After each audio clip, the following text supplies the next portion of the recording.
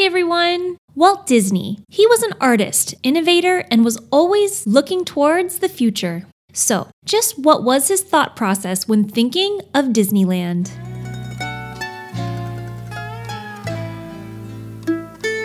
Here's Walt describing when the spark came for Disneyland. Right now, I'd like to introduce you to the man who started it all, Walt Disney.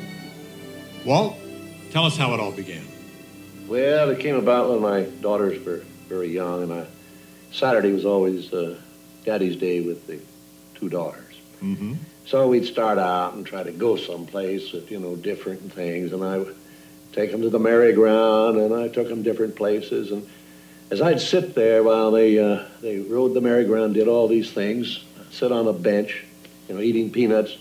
Right. I felt that there should be something built, some kind of an amusement enterprise built where that the parents and the children could have fun together. Walt describes how on a park bench, the initial idea of something that parents and kids could do together that both would find entertaining came to him. This park bench is on display in the Main Street Opera House in Disneyland with a plaque inscription. The plaque says, "The actual park bench from the Griffith Park merry-go-round in Los Angeles, where Walt Disney first dreamed of Disneyland."